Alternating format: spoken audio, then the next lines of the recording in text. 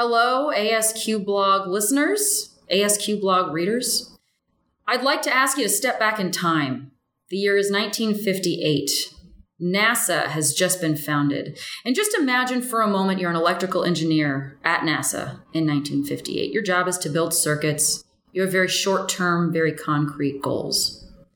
Only a few short years later, around 1962, the whole mission of the organization has become very clear that the goal is to put a man on the moon. And now your job is in service of this greater mission. And that happened in a very short amount of time and under John F. Kennedy's direction and leadership. And what we're interested in today is a paper by Drew Carton, a professor at Wharton, who has done a great deal of research on this case and has written a very interesting piece in ASQ, a qualitative piece looking at what led to this shift in purpose and this shift in work orientation. And so we are very excited to have with us here today Professor Drew Carton to talk about his research. Thanks for being here, Drew. Thank you so much for having me. It's a pleasure to be here. And we'll briefly introduce ourselves. My name is Elizabeth Luckman. I just completed my PhD at the Olin Business School at Washington University in St. Louis. And I'm here with my co-collaborator for life. Thank you, Elizabeth. I am Karen Knowlton. I'm a fourth-year PhD student at the moment at Wharton in organizational behavior. All right. I think we're ready for our first question for Drew. Fire away. So I remember at one point while this paper was under review at ASQ and you were getting friendly reviews around the department that you said you didn't have a child at the time, but if you did, this paper would be your child. And so we were wondering if you could tell us where the idea for this came from, since the birds and the bees aren't quite as straightforward with research as they are with actual children. Very true, yeah. Ideas can be conceived in many ways. And this one, it's interesting. Exactly 10 years ago, or almost exactly 10 years ago, I believe the date was August 9th, 2008.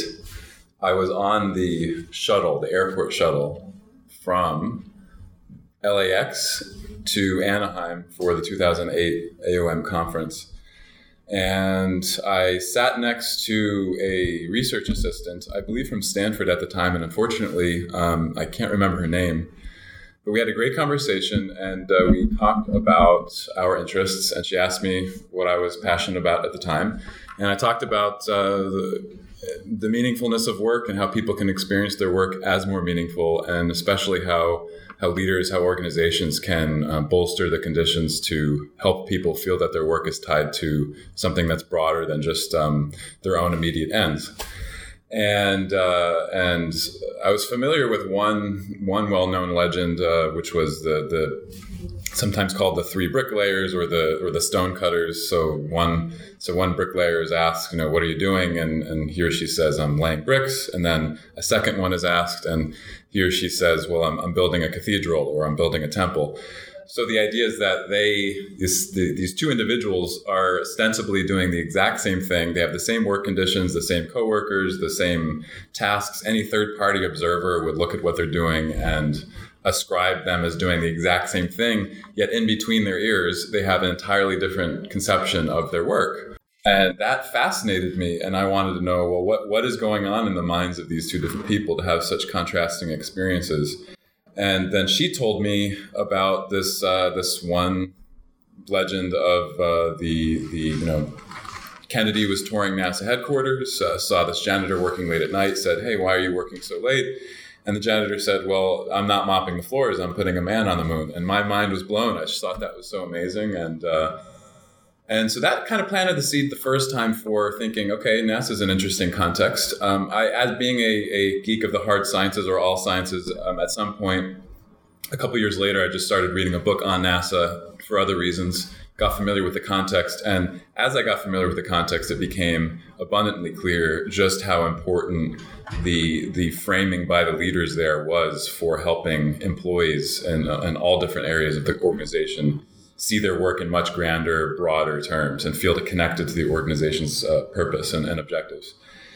So I became convinced that NASA was the context in which to study this question, and the question is much more universal, of course, than just janitors and bricklayers. People in many walks of life, in many different conditions, are doing this. Two employees at cubicles that are adjacent to one another are both working. Again, it appears as if they're working on the same task on the same spreadsheet, yet they have entirely different views of what they're doing. One person is just paying the bills. The other person is turning knowledge into value. So that's what they think. Why do people feel that sense of connection? Why do they not? That's what I wanted to answer. Really interesting. Thank you. And one of the parts I like the best about that story is it shows how you can have an idea and it might just sit for a couple of years and you don't really know what's going to happen. And then something strikes that match and you're off to the races. So that's really neat. Right. Thank you. Yeah. Thank you.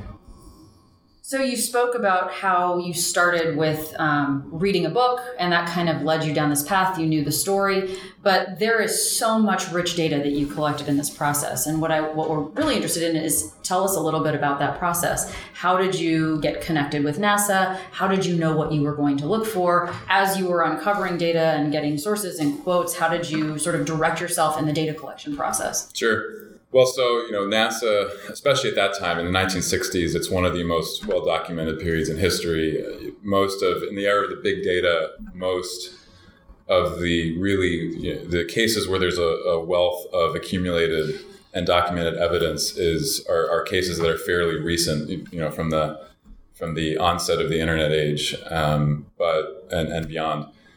But this is an exception to that. So there's a lot of information, including online sources, about NASA during that period, and that seemed like an obvious opportunity to get an array of archival data, and not just from a single source, but from a variety of sources, onboard transcripts, audio recordings of Kennedy and others talking about the nascent goals of NASA and how they evolved, media reports, internal memos.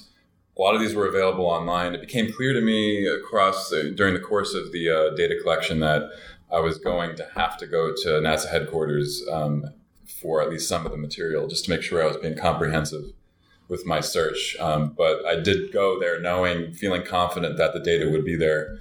And it was an interesting opportunity to be creative, knowing that, in many ways, I think some of the best opportunities for being creative are when you have major constraints. So I knew I couldn't interview the vast majority of employees at that time, certainly the astronauts.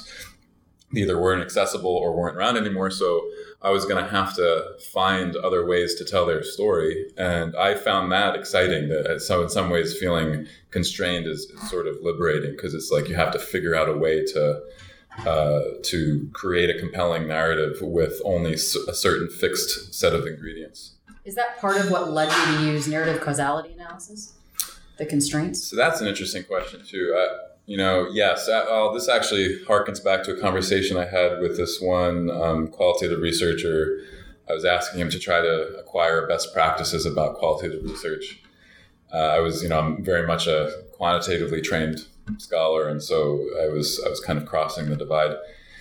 So he gave me some great advice. One of the frameworks he gave me that really helped me recognize both the opportunities and the challenges associated with qualitative research was that let's think about building a theory as, we're all very familiar with these models with boxes and arrows that we build, thinking about the data collection process as being fairly straightforward as to how to find support for the boxes. You can understand the nature and the nuances of the constructs that we're interested in, and any new constructs that might be lingering and have yet to be uncovered. We can understand the properties of those constructs pretty well, but the arrows are really hard to get evidence for and to find support for, especially with the case analysis. So you have an N of 1. You have the purpose isn't to track changes longitudinally with the methods that we're familiar with, or at least I was familiar with as a quantitative scholar. So to make any kind of causal inference was challenging. In this case, what I thought was wonderful was there were so many people that attributed their perceptions to leaders like Kennedy that it did seem, it emerged across the course of the analysis that one of the opportunities to to draw some causal inference in this case, or at least to approximate it, was to just continue following people's perceptions rather than to impose my own understanding of what ended up causing these perceptual shifts. If they attested to Kennedy's rhetoric as driving their perceptual shifts, well, then I would give them. It seems straightforward to credit that perceptual shift to what Kennedy said. So in many ways, the narrative causality, which is essentially just the process of assigning those arrows to what people attribute the causes and consequences of their perceptions to be, seemed like a natural outgrowth of the data that was available. This grew out of your interest in NASA. As you were studying NASA, so that you didn't have any other organizations you were thinking about studying this idea in, it was the idea came out of the context. But since then, are there any other organizations that you think might have an interesting story that could where you could learn more about this process and these relationships? It's a great question. I had to, so there's a section at the end of the paper that I'm very happy I was encouraged to expand upon and refine, which is called transferability, which is the idea that, if you're dealing with this kind of extreme context that is great for bringing the ideas to life, the onus is on you as a researcher to then explain, well, how do these insights translate to other contexts? Is this so unique and idiosyncratic to NASA that other leaders can't then export these ideas for their own interests? You want to make sure that that's not the case, that it is translatable. As I did that, I saw a lot of really nice examples, and I just thought through what context in which these ideas would be most amenable or most easy to translate. I did hear about one, this might be proprietary information, so I won't reveal the organization, but there's one sales organization that has a practice of helping employees think through the different tiers of goals and a cascading process of the organization's higher order mission. How does that translate to division and project level objectives? And then how does that translate to their own day-to-day work, to actually work through that process? I think every year that they're asked to do this, which can then help them see the local translation of these broader ideals to their everyday work. I certainly don't think that's the only way to do it, but it was an interesting window into how one organization in 2018 is thinking about this very challenging question. And there's another organization I've worked with that is hired somebody actually specifically for this task of how do you help people feel connected to the mission. It's not sufficient to just be excited by the organization's mission and to feel identified with it. A lot of people are really excited by the grand sounding aspiration that the organization has, but they don't see how their work links to it. And that really is the ultimate challenge. So I actually think that links really well to the findings, this leader as architect. So I'm going to switch it over to Karen to ask you a bit about the findings and analysis. Okay, so this next question is a two-part one. So first, for our listeners who don't have the paper right in front of them, one of the biggest takeaways from this research is this step-by-step sense-giving process through which leaders link employees' everyday activities to the organization's ultimate aspirations. So can you very briefly summarize that process? Sure. So Kennedy enacted a four-step process, four-step sense-giving process, where he first took NASA's ultimate aspiration. So an ultimate aspiration, as I define it in the paper, is an organization's most far-reaching and highest-order goal to which they hope to attain. And initially, NASA had three ultimate aspirations: to advance science, to advance technology, and to eclipse the Soviet Union, in slightly different phrasing, but I think that captures the essence. And he narrowed it from those three to just focusing primarily on one, which was just advancing science.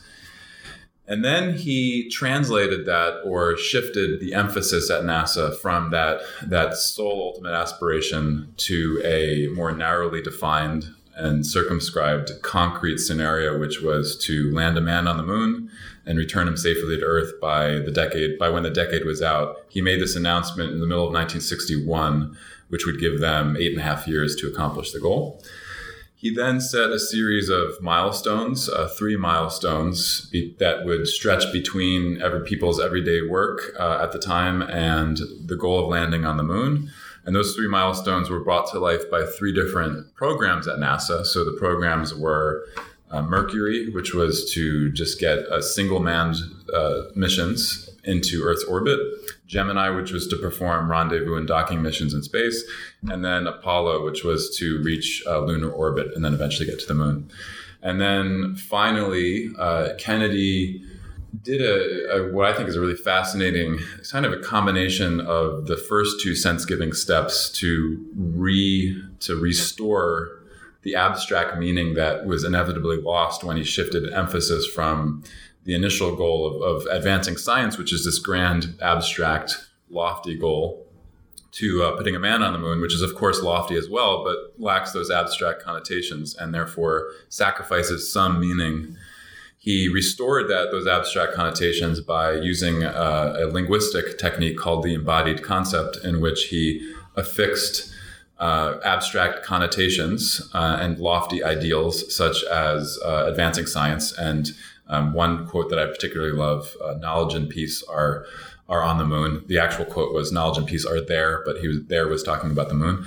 So he talked about how these abstract concepts existed in a physical space, almost as if once people would get to the moon, they would see knowledge and peace, which of course is impossible, but it gets the idea across that these abstract and concrete ways of understanding an event are inextricably intertwined, and helped people feel as if the realization of this concrete objective would simultaneously be the realization of these grand goals, these grand aspirations. So the next part of the question, while this would certainly look different in different organizations, particularly probably those that don't have such a concrete objective that they're working toward, what do you think the biggest missteps are that leaders take or don't take? It's also a great question. I have some empirical data for a couple of these steps. So the data I have shows that, generally speaking, leaders are predisposed to not focus the organization around a single ultimate aspiration. And they're also not predisposed to focus people's attention and energy and effort toward a concrete rather than an abstract higher order goal. So the first two steps, I do have some empirical data from some of my other work suggesting that leaders are not inclined, at least the instinct is not to enact these first two steps, and that Kennedy is an exception in that regard. The last two steps, so communicating just a few milestones and then affixing abstract ideals to a concrete objective via the linguistic technique of an embodied concept, those two I do not have empirical data on. So just in terms of my intuition is that most leaders probably don't emphasize just a few milestones, because I think a lot of times the instinct is to try to guide employees through extraordinarily complex tasks and long-term goals by creating a blueprint with dozens or hundreds or thousands of sub-steps and sub-goals outlined, or outlining them along the way after iterating with trial and error process.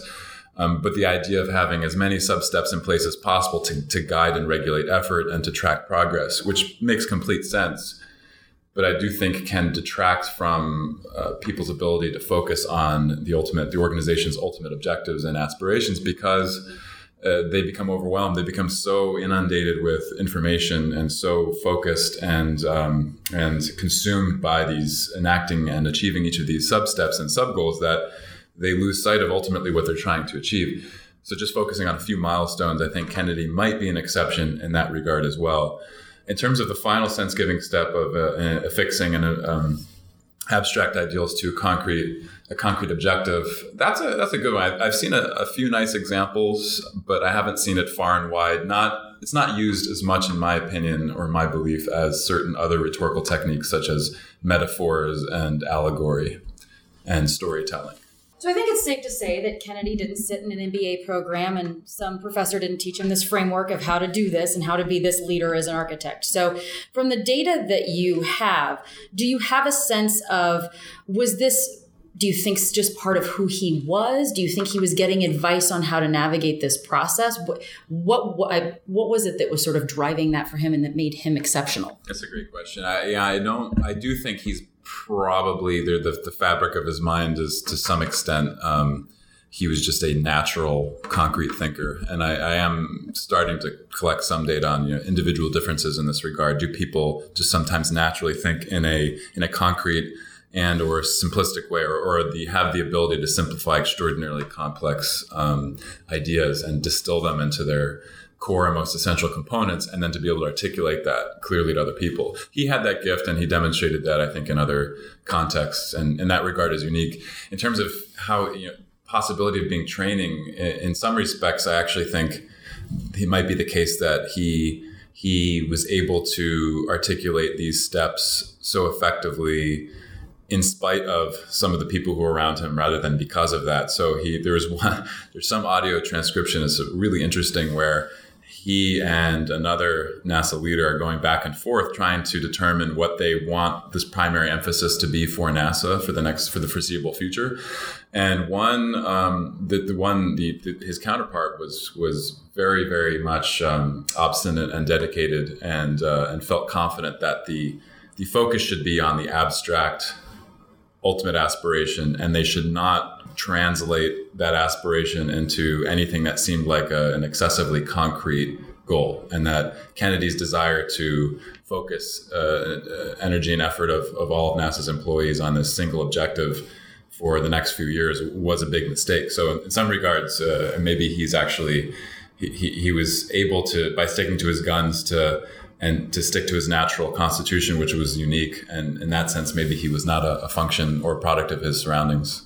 All right. So next question then. Do you think the converse of your theory could ever be important? That is, where the work itself already has such significance and meaning. For example, surgeons who are dealing with people's lives on a daily basis in a very intimate way, that the leader's job is actually to sometimes help them to disconnect from their work and its ultimate aspirations, to avoid this stress or burnout that people might have from experiencing that constantly. Sure. Another good question. It could be, I think it depends in part on one's assumptions about meaningfulness. One assumption might be, is meaningfulness have this sort of do we have this limitless pool of the ability to feel meaningfulness, regardless of its sources? If we feel an extraordinary amount of meaningfulness from the nature of the work itself, and it has intrinsic meaning, it provides us with a sense of flow and mastery, and we feel that we're having an impact on the people direct in our immediate environment, and we have a sense of autonomy. Is that sort of absorbing or taking up some limited amount of potential meaningness we could experience, and therefore in a kind of hydraulic way we wouldn't then want to threaten that by having yet another source of meaningfulness, which might be feeling like our work is tied to something broader. On the other hand, if meaningfulness is a little bit more toward the infinite side of the spectrum, in that we can feel just ever increasing amounts of it, well, then why not add one more source? So in addition to having extraordinarily meaningful work and seeing the impact on it impact on people right around you, also feeling like it's tied to something bigger and grander and more timeless and more abstract. I think another part of another issue that you raised that's an important consideration is, and this has been introduced in a few papers, most notably Bunnerson and Thompson have a great paper on zookeepers, I believe 2009, also in ASQ. They talk about the dark side of meaningfulness, people who experience meaningfulness to such an extent that they select themselves into certain careers that require quite a few trade-offs, for example, in incomes, and the most meaningful pursuits are not the most well compensated. And they also may more likely feel burnout and feel that their work is all-consuming. That could certainly be the case. If this is just adding one more driver or one more antecedent or one more cause of meaningfulness, which then leads people to feel more. Could they then be so dedicated that they stretch their own emotional and cognitive and physical resources so thin that they can't experience an enriched, well-rounded life? I think that's certainly possible, and I would love for that to be tested. You have explained to us the process of your data collection and how involved it was. Did you ever feel lost in the data? Yes, I did. But I think that's a good thing. In the first round of review, I got feedback from the reviewers saying I perhaps was not getting lost enough because I had such strong preconceptions and convictions about how leaders did go about this process I wanted to emphasize those points and use NASA more as like an illustration of these ideas, rather than letting the data speak and letting the data bring the story to life, and having my own voice be more in the background. It was a necessary next step to react to that feedback by being lost in the data and being comfortable with that and immersing myself so much in it that I would let the data eventually speak and let the insights come out. And that was very hard, because I like certainty, I like control, I like structure. So to allow for and accommodate for some of that was difficult, but I think absolutely necessary. So in that process, you had to actually sort of almost dissolve your own assumptions. You had to step away from your own assumptions. Do you have tips or tricks for other qualitative researchers who also need to step away from their own paradigm when they're looking at the data? In my case, it was the biggest challenge was moving from my kind of quantitative assumptions about deductive theorizing and the testing of hypotheses that are constructed a priori. And so the shift for me was a paradigm shift, but more like quant to qual. For qualitative researchers, I think not being too keen to add structure to the data before you feel like you're doing the data justice and actually making sense of it in a fair way. And not, I think there's a lot of research and judgment decision making on how people see findings and see patterns in findings that may not exist. This is what people are really good at, is trying to find patterns. Sometimes we want to do that, I think, a little bit too quickly. That's a human problem. So 2 questions that are related to the publication process. And you started to address this a little bit in the last question. What is the most challenging aspect of revising this paper during the R&R process when you're getting this feedback and your assumptions are being challenged?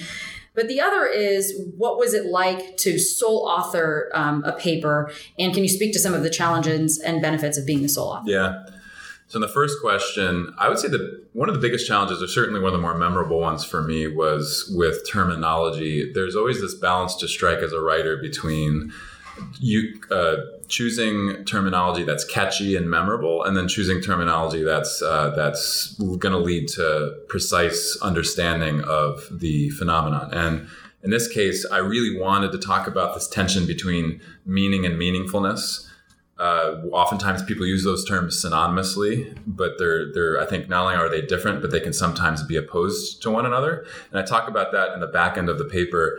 I initially motivated the whole paper with this distinction between meaning and meaningfulness, but I think it was confusing. It certainly was confusing the reviewers. And even when I went back and read the paper after a few months away, I found it confusing because the construct and the concept of meaning, which is to understand the nature of an idea or a behavior, it's extraordinarily complex, and it's very hard to understand without a lot of pretext and background, which is what I think the whole paper, I needed to build that throughout the whole paper, describe it in more precise detail as people were trying to build a connection between their work and the organization's ultimate aspirations. And then talk later about how that influenced meaning, and then to talk about that trade-off in the back end of the paper, and then push the balance more toward precision and less toward catchiness. And that a lot of that is a function of terminology. In terms of challenges and opportunities with a sole author paper, one of the, of course, being able to have full autonomy and know that this body of literature is going to reflect your voice. That's an exciting prospect, and it's a great challenge.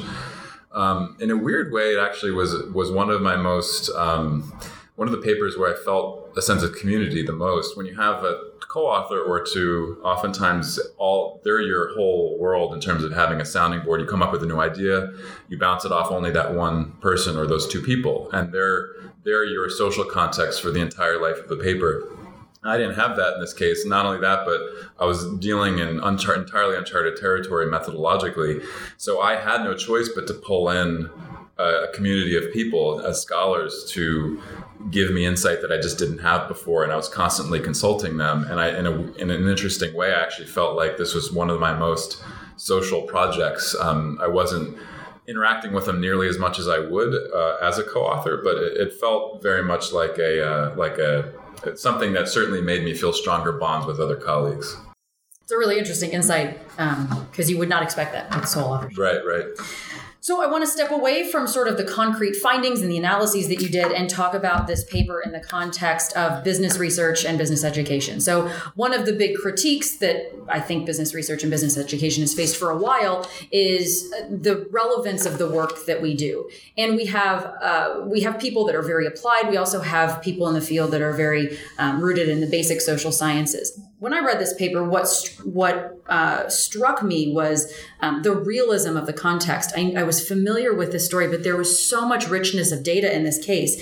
And so my question for you is, how do you see this story that you have told fitting into sort of the business research field overall? Yeah, I mean, I guess my hope was to draw on a case people were certainly familiar with in terms of surface level details, but to help people maybe see it through a new pair of eyes because of this much more elongated and I think protracted process than people maybe assume or at least are familiar with. Everybody knows about the mandate to get to the moon, but there's not a whole lot of understanding of these other steps or even how the man on the moon goal fits into this broader context and how Kennedy's big achievement was, I think in this case, was helping people through a sequential process that built on, where each step built on the one before, feel this increasing and evolving broader perception. And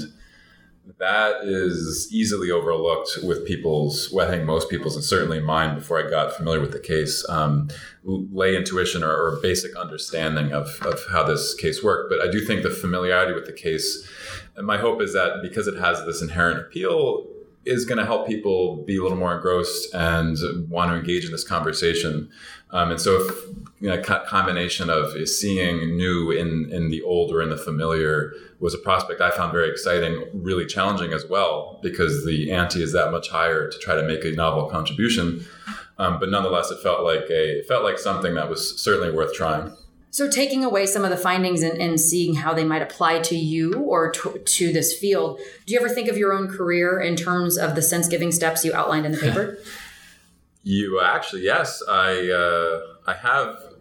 I think it might hijack the conversation or derail the conversation to get into the content of this long-term goal I have. But I do have one long-term professional goal that I've already started thinking about in terms of about roughly 30-year time span and broken up into 3 10-year increments. And I do have a pretty crystal clear vision of what I think would constitute success if I were to reach the end of this passageway.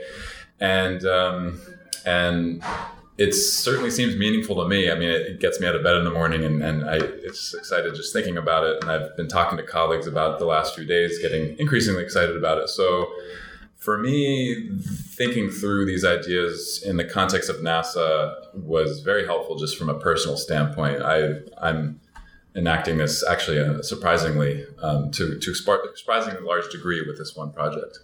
To end, our audience here is going to be mostly PhD students, as this is for the ASQ PhD blog, and we're talking about doctoral programs in education. So in the role of mentoring PhD students, how do you think faculty members can do for those students what JFK did for the employees at NASA?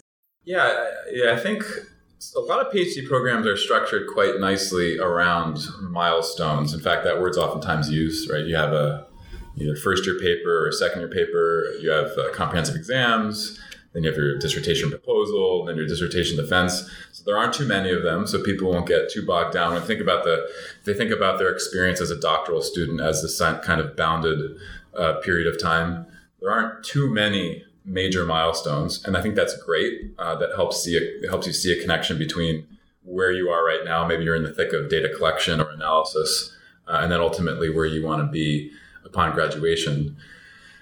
I think, and I think a lot of people inherently might have a vivid, clear, concrete vision of where they might be. Maybe they can see themselves in a room defending their dissertation in 5 years, or getting their diploma, or accepting a job. I think where we probably don't have, or where we could maybe use these insights maybe a bit more, is with thinking about how our work is so inextricably tied to these broader ideals of higher education and of being at top research universities where we can in this case, advanced science, actually. It's the same ultimate aspiration as what I studied at NASA, but push thinking forward, help people adopt new frameworks, help people understand the world in a different way, because the way we think about the world and our convictions and our belief structures drive behavior and drive the way we interact. And that's ultimately what we're interested in as social scientists. And I think that's a wonderful, grand goal that I wish we talked about a bit more and could recognize that, as we're typing away at wherever you are, 11 p.m. typing away, and you're on this one manuscript, that's just going to be one paper in this broader system of research, and you're not even sure if it'll get published or not. Why it's so important to remain motivated and excited and engaged and inspired, because you are playing, albeit a small but essential role and an irreplaceable role in this broader system that has, I think, one of the most noble goals that any profession can have. Well, I'm motivated. Me too. Drew, thank you so much for spending your time with us, for sharing your insights with us, for helping to advance science. Absolutely. No, it's been a real pleasure. Thanks for having me. All right, then until the next time that we get the chance to interview Drew on a future ASQ publication, that's all for now. Thank you.